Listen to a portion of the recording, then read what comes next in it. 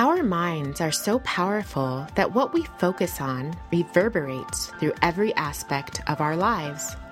So why not see what happens when we put our attention on all the good things people are doing?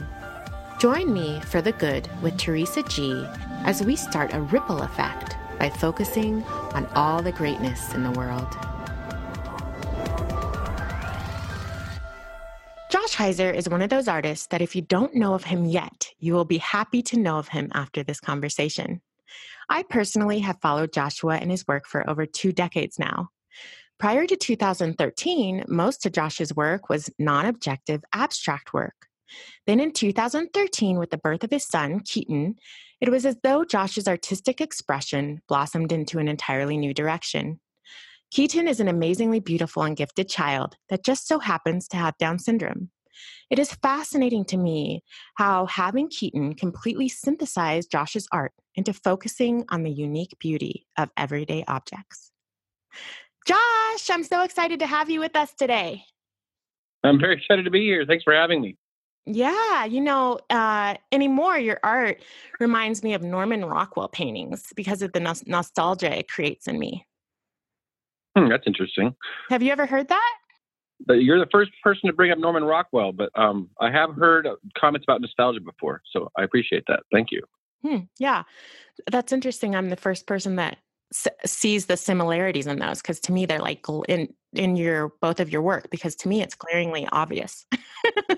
Yeah, so, I understand. Well, let me ask, how did your childhood nurture the artist in you? Well, that's a good question. Quite honestly, I was a fairly hyperactive child, and I had focus issues. I think my mother would agree to that. And I remember very much when I was a little boy, I had a nagging feeling that I was supposed to be doing something, and I didn't know what that something was. And I used to tell my mom this all the time, that I would bother her saying things like, I'm supposed to be doing something. What is it? And the only thing that ever fixed it, the only thing that really ever fixed it was when she put me down at a table with watercolors or pencils or crayons, And so it started there for sure. And then as I became older, when it got past 5 years old, 6 years old, 7 years old, I started becoming interested in just translating the world I saw in front of me onto paper. I was fascinated by the translation of the 3D world into a 2-dimensional plane, to the flat plane. I couldn't believe that I could convey a road going off into the distance or a river going off into the distance just by the way I put my lines together. So there was a personal fascination that took over in my childhood. And I spent, many, many, many hours by myself as a kid working these problems out, trying to figure out the rules of that translation process. Wow, that's amazing, because I would try to draw the road into the distance and get frustrated and just leave. So that shows a lot in a child to have that focus and determination to sit there and figure it out, Well, thank you. Yeah, I don't know why. Quite honestly, I have the same trait as you in a lot of things where in my life where if this didn't work, I thought, well, obviously this isn't for me. And for some reason, I pushed through with the drawing stuff. And I don't really understand it, to this day, I don't. But having gone through all of that, and then I started drawing in school, I remember actually in 5th grade, there was a doodle artist whose name I will not remember, came to our school and did doodle drawings, showed the kids how to make doodles, essentially. And the entire school was in the auditorium in Wilson School in Bozeman. And I remember the whole school was excited about this. And I thought to myself at the end of it, I thought, well, I can do all that stuff. I'm already past that point. Yeah, I'm doing that. I'm doing it. And I was surprised that the kids loved it. So I remember very clearly in 5th grade working with a friend named Jeremy, and we created a cartoon character together. And then the next year in 6th grade, that group of characters spread and got bigger and bigger, and I started I became known in my class as one of the kids who could draw, so that helped me out socially big time. So can you remember, was there a defining moment when you decided that you wanted your life focus to be on art, you think, or that you can recall? That's a really good question. I mean, I've never been able to maybe concisely answer that question, but I'll try. There was times in my life where things happened which made me realize I should point in that direction. When I had a high school art teacher who I respected deeply tell me that I should keep drawing, that my self-portrait was beautiful, things like that. I won a little contest in college about artwork. And so every once in a while, something would happen which would point me in that direction. But I was hesitant to claim that I was going to be an artist because I didn't think it was possible. You know what I mean? I didn't think I could. No, like what? Make a living. Because of the money, financial. Yeah, everybody told you that. Everybody spent my whole life telling me that I was going to die poor if I did that. Right. That's great to be telling a young, inspiring someone with their goals. You will die poor, but good luck. Exactly. And I mean, I can sense my father even had. He was worried, like, well, he didn't know what I would do with it. Am I going to draw portraits or how? Everybody was concerned about it. So, I went into college for different things, architecture and engineering and all this stuff. But the further I went down the road, things fell away, and I ended up with art. I can't say it any other way. Was there someone in particular during that journey that sort of pushed you more into, like, this is what you should do, like that really helped you feel more confident in going down that road? Because it sounds like a lot of people were saying, well, I don't know if this is something that can support you. Right. Yeah. So, yeah. And that's the thing is that the people who were worried were all my family members. Right. So well, I understood. Of course. Right. Right. I understood what their concern was, and that I also understood that it might be a little too conservative or safe or something like that, So I wasn't completely closed down to the world of art, but having, I had two professors one time in college sit me down because my major was not art in undergraduate school. It was psychology. And I had two of my drawing professors pulled me aside one day and they basically said to each other in front of me, "Isn't it frustrating when your best student isn't even an art major?" And I said, and the message was very clear. Like, this is like, don't downplay this skill in what you have. And so even at that point, I didn't change my major. I finished out my plan. I did my art minor and my psychology major. And it was only until 2 years after I graduated from undergraduate that I decided that I had to commit to art. Oh, really? Yeah, that was a very personal process that didn't really involve anybody but my own self in the end. So I applied to graduate school and I got in. So that helped seal the deal. Wow, that's fabulous. Can you remember, or can you tell us a little bit about, sort of talk to us about the many years that you focused on abstract art and what drew you to that? Because when I first met you, you were completely abstract. It was all abstract. Mm-hmm. Mm-hmm. Well, it's a slightly embarrassing story in a way, because the thing that, as a child all the way up into college, my goal with artwork was to draw things from observation and be realistic. And by the time I was about 20 years old in college, I was full of youthful arrogance. Weren't we all? Yeah, right. I was totally convinced that I had learned everything I could learn about drawing from observation. And in a sense, I became bored. And so, I had been increasingly more and more exposed to different artists over the years, and many of which were abstract artists. And I started playing around with form. And I had one of my drawing professors actually told me that he was more interested in my abstract work than my direct observation work, which was surprising to me. But I have to say, he helped me go into that direction. And the deeper and deeper I got into the art world and knew more about 20th century art, the more interested I was in expressing myself in that manner. Mm-hmm. You felt like it was an emotional release too. Yeah, it was a way of communicating different, it was a way of communicating about internal feelings in a visual realm. And I think you did good at that, though, because, it's not, your paintings, to me, I could say, oh, wow, this is like I can feel so much turmoil in this painting. And I think like the first painting I saw that you did, I was like, Right. so you were really upset when you did this? Because, I'm like young and I don't know the art lingo and stuff. And you're like, yeah, you could say that. Yeah, fine. And there was plenty of work that was very agitated in that youth. I was,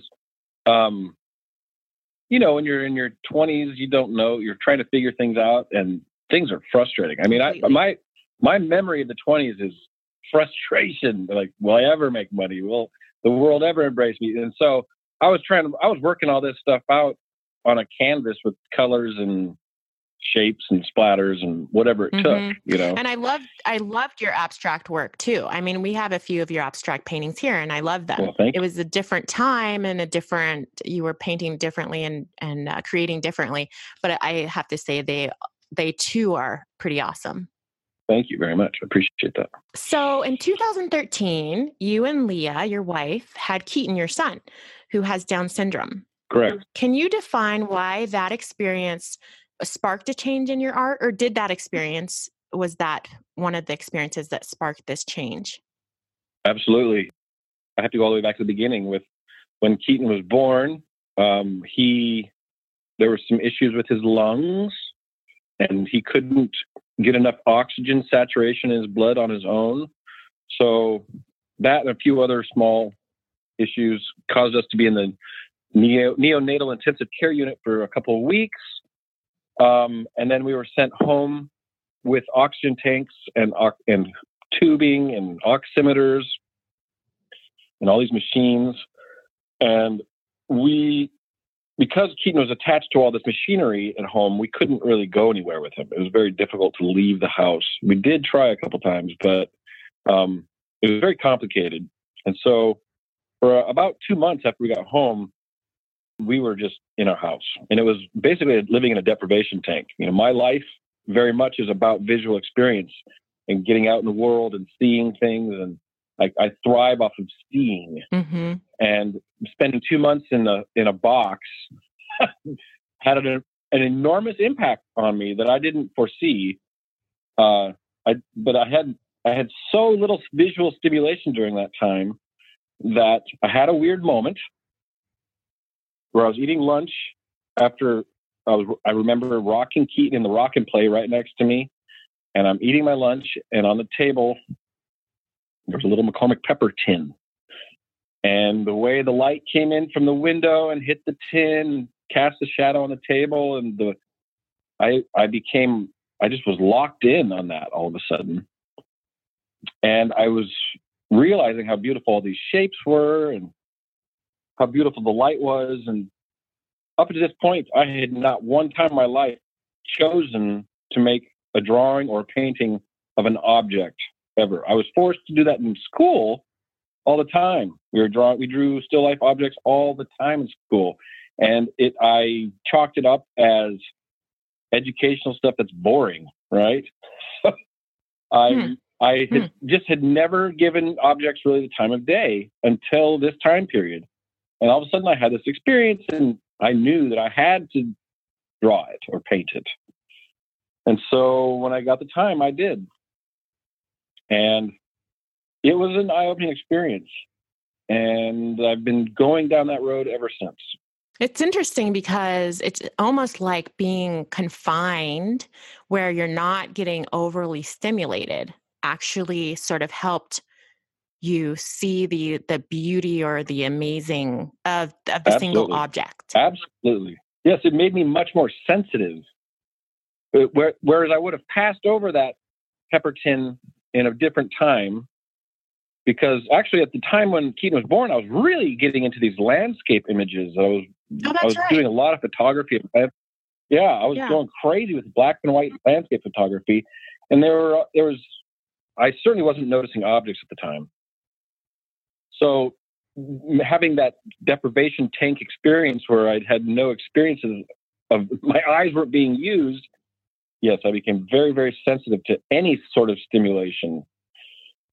That was a very eye-opening experience, just to know that lacking sensation could cause that in me. So that was neat. That is interesting, because usually you are the first to get up and get out there, go out there and see whatever the landscape is, or whatever the city, or, whatever's out there. Exactly. I'm always trying to be open and looking, and as you know, every time I visited you, that I'm always out and about. Mm-hmm. Yeah, totally. Totally. That's you. That's who you are. Yeah. So really it was having Keaton and being confined into this space.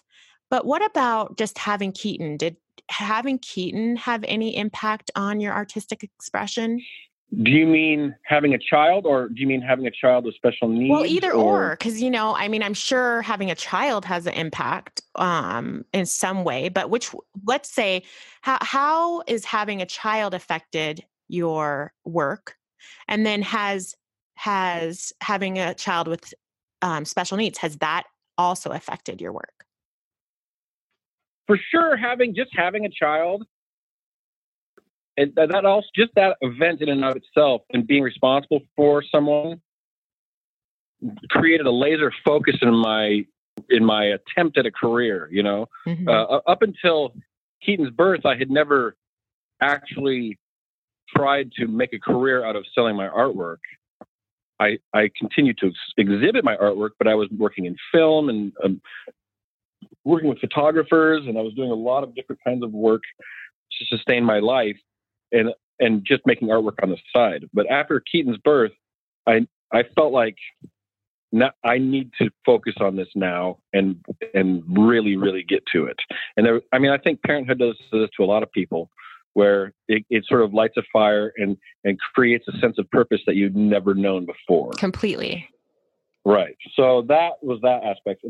But having Keaton specifically, a child with special needs, and someone who is a part of a group of people who have been and are now and will continue to be treated poorly by the world, has definitely affected my work. And I've really just recently, in the last couple of weeks, become more aware of how that has manifested. And I'll try to explain this.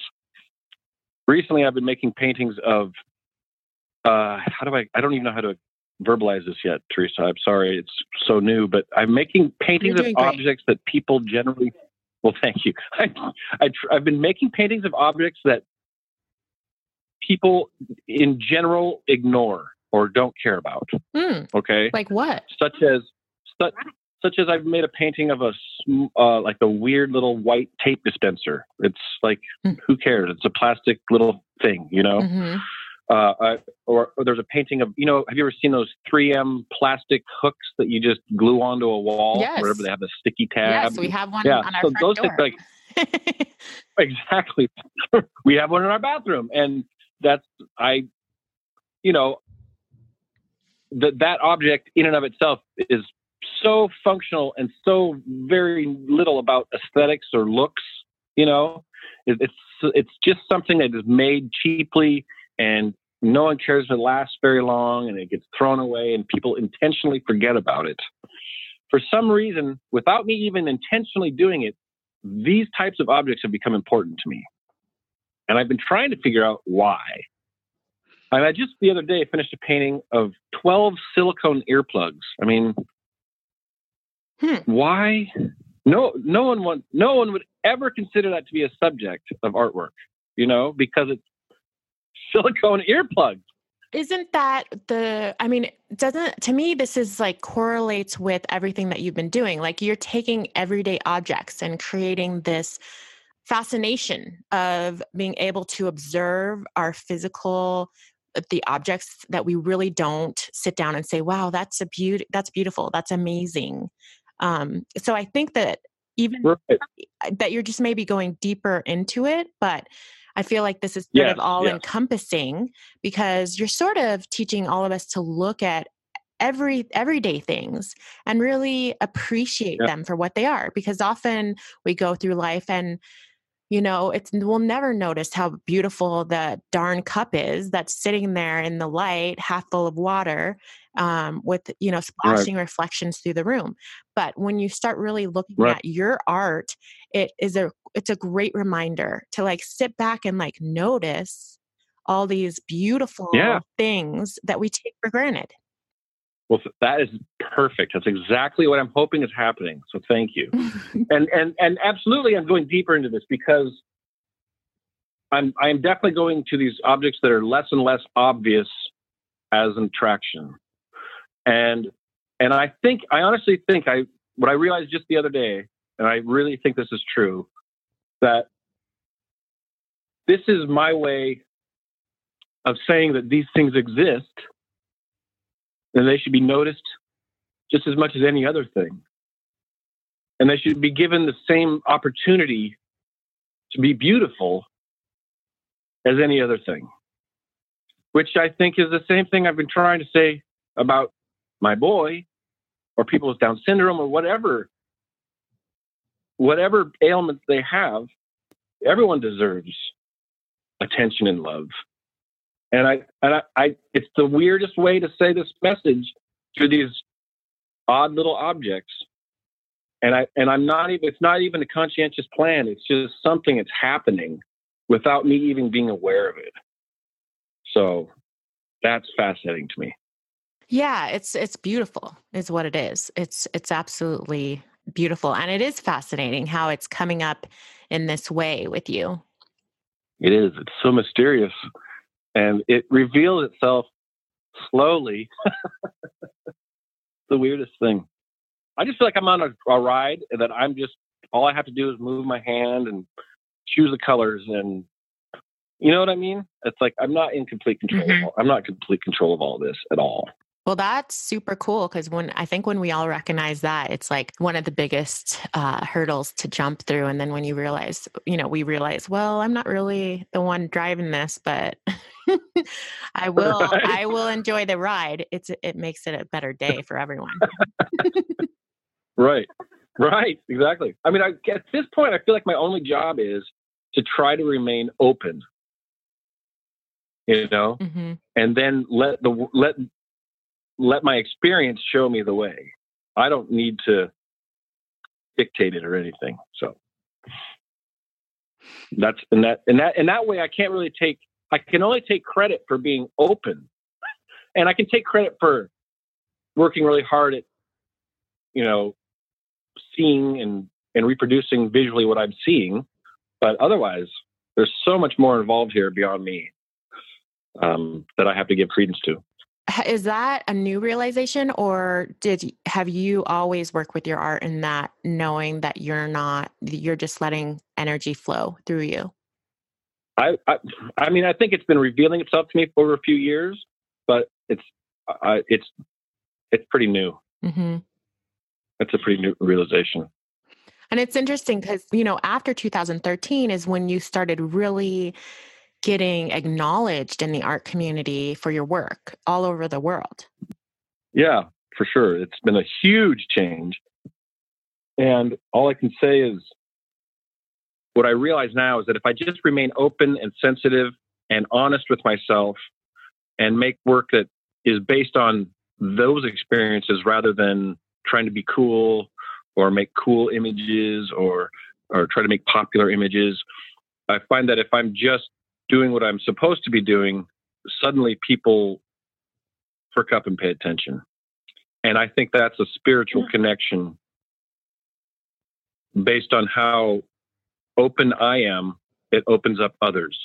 It's very mysterious, and I feel honored to have had the experience where people have responded to me in my work. Well, I don't know how people wouldn't. It's pretty awesome, your work. well, it's interesting because it's happening to you too. I see how quickly your podcast is growing. I mean, it's the same exact thing, right? It is. It is the exact same thing because I had no idea. I had never thought about a podcast, Right. but but this is it, and it's so fun and I love it. It's so great to have with these conversations with amazing people like you and just seeing the amazing in everyday people, Yeah, exactly. It's a really cool thing that you're doing. And I'm wondering if you would have gotten there without having your child. I'm not, Wow. Yeah, that's true. That's very true. I completely would have to agree. I mean, it's weird. It's doing it to both of us. I know. So we're like riding this wave together, Josh. Just different avenues. Yeah. Just different avenues. Yeah, we're on our own waves, but we can see each other. We're waving. How is Right. having Keaton and him having special needs, how has that changed your perspective in the world? Like, I know that we've talked about how it's changed your perspective in art. But how has it changed your perspective in your everyday life living on this planet? It's been a massive change. I'm just much more attentive to any vulnerable community, whether it's homosexual, transgender, people with ailments, any person or group or animal or whatever that faces ridicule, hatred, or dismissal is very much in my focus these days. And I try very hard not to let an opportunity go by where I can send a moment of love or attention to those who don't get it very often. It's changed me a lot. I was not like that before. Before Keaton's birth, I cared for people who were in those communities, but I was also intimidated or something. Something kept me from giving the energy, whether it was fear of the unknown. I don't know what it was. So I understand. I do understand why it's difficult for some people to give that energy. But all I can say is I'm now on the other side of the fence, and I will always be on the other side of that fence. And I will always give more love than I did before. Well, that sounds like a complete blessing. Absolutely. I feel like I'm almost embarrassed that I had to have that lesson, but I did. Well, we all have to have our own lessons, We do. Yeah. I think we'd always like to think of ourselves as being big and doing the right thing, but all I know, I'm just happy that I'm closer to that now than I was before. Mm-hmm. So it's all good. Keaton it's all good. Is such a gift. He really is. Yeah, I would agree. What do you want everyone to know and understand about Down syndrome? I guess I'd like everybody to know that one of the things that people interpret as being a sign of stupidity is, for instance, when kids with Down syndrome have their mouths open and their tongues out. That symbolizes to so many people being dumb somehow. Like you can't even keep your drooling and you can't keep your mouth closed and what's going on. And I would love everybody in the world to know that that is nothing but the lack of tone in their muscles. So it is more difficult for them than for people without the issue to hold muscles in a certain position. And the reason why I'm bringing this up specifically is that I've noticed that people in the world latch on to these visual clues or cues to signify something about the mental powers of these people. And I have to say, being tied into the community of Down syndrome for the last almost 6 years now, I am absolutely stunned by the intelligence and the capabilities within this community that are completely overlooked by our society in general and by many societies. And I find it very frustrating because while things may take a little more time, like learning to speak because of the muscle issues, or even certain cognitive processing things are slowed down. Just because it's slower doesn't mean it can't be done. So I guess I want everybody to know that looks don't necessarily signify what we think they signify. And secondly, there is so much to be learned from the intelligence and the emotional intelligence, the intellectual intelligence of these wonderful people who have lived very difficult lives. And I wish that we could all, in general, give more respect to that community. Amen. That's all that I can. Yes, I totally. I back that 100%. I'm sure I could say more. And it's interesting that you bring that up with the muscle tone, because that would have never occurred to me. But because you're living that every day, you're picking up on the cues from people. And so that's good to know, everyone. Yeah, absolutely. I think so. I think, and that's such a big one. I think the tongue-mouth situation is the biggest indicator to people of something is wrong. Mm. And the mind can take you to the wrong place so easily. I mean, I didn't understand it forever either, and I am guilty of thinking, well, why can't you close your mouth? Mm-hmm. You know. And it's a great piece of knowledge for us parents when our kids, observe something like that we can explain. And then, of course, it's the age-old story of, the don't judge a book by its cover. Yeah, exactly. So just another reminder of that. Forever. Yeah, exactly. So jumping back to your art, if you could tell the world one thing about your art, what would it be? Well, one thing that I guess I would ask people if they could to, while looking at artwork, including my artwork, but any artwork, to try not to start using verbal language to dissect it. Art is art because it's its own language. It's a visual language. It is there because we're trying to say things that typically cannot be said with words. So I think it's a disservice to the experience of art to think in words. And that's not something that's easily understood, perhaps. I don't know. But if I could say one thing, I would ask everyone in the world when they're looking at my work or anybody else's to try to be quiet, to not do anything but let the visual experience bounce off your soul and your spirit and feel the reverberations, the energy that is going on between yourself and whatever you're looking at. And there's energy between everything. And if we're quiet enough and we're not just talk in our head, we get quiet enough and calm enough with the work, then we can certainly experience it in a way that I think is more in tune with what the artist wants. Every time I go and look at art, I feel like the pressure that I need to describe it in words for some reason. Like, I feel like that's what art connoisseurs do, but I'm terrible at describing it. As you know me, I'm just like, and it's beautiful, So to me, that really is a wonderful, wonderful, wonderful gift and advice, because I'd much more prefer to just look at it and take it in and not have to try to explain it, because I'm terrible at explaining art, and I'm not good at it. And you are not alone. You are not alone in that, Teresa. That is the number one thing I hear from people that are looking at art but have nothing to do with the art world, is that they're intimidated by talking about it. That is far and away the most common experience that I have. And I always feel horrible that is the case, because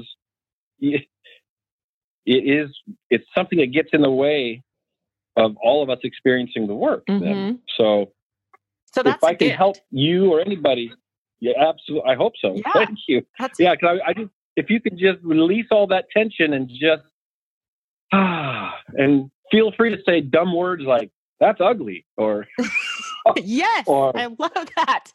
That is amazing. And then just to feel the energy, like anytime anyone reminds me, just to sit and feel the energy, because you're absolutely right. everything has energy. So when we can sit and feel it move through our bodies, I feel like that's even more Yeah, powerful than trying to describe or absolutely. explain or observe in a mental state.